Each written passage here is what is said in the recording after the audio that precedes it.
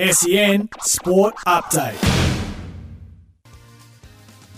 Hi there, it's Amy Drew with the latest in sport for car sales. Everything you ought to know. Australia will return to the crease this evening on 5 for 339 after a dominant day one at Lords in the second Ashes Test. Play was delayed after just one over when protesters ran onto the ground. David Warners told SEN Cricket the initial response was to protect the pitch. We felt like for where we were as players, instinct just kicks in and we're protecting the wicket more than anything, and we don't want to harm anyone or whatnot, but our interest was the game.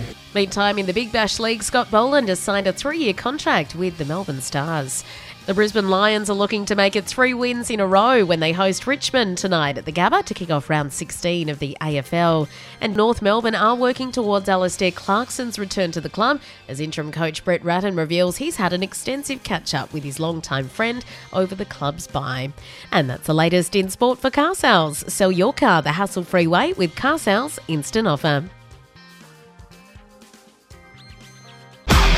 SEN Sport Update.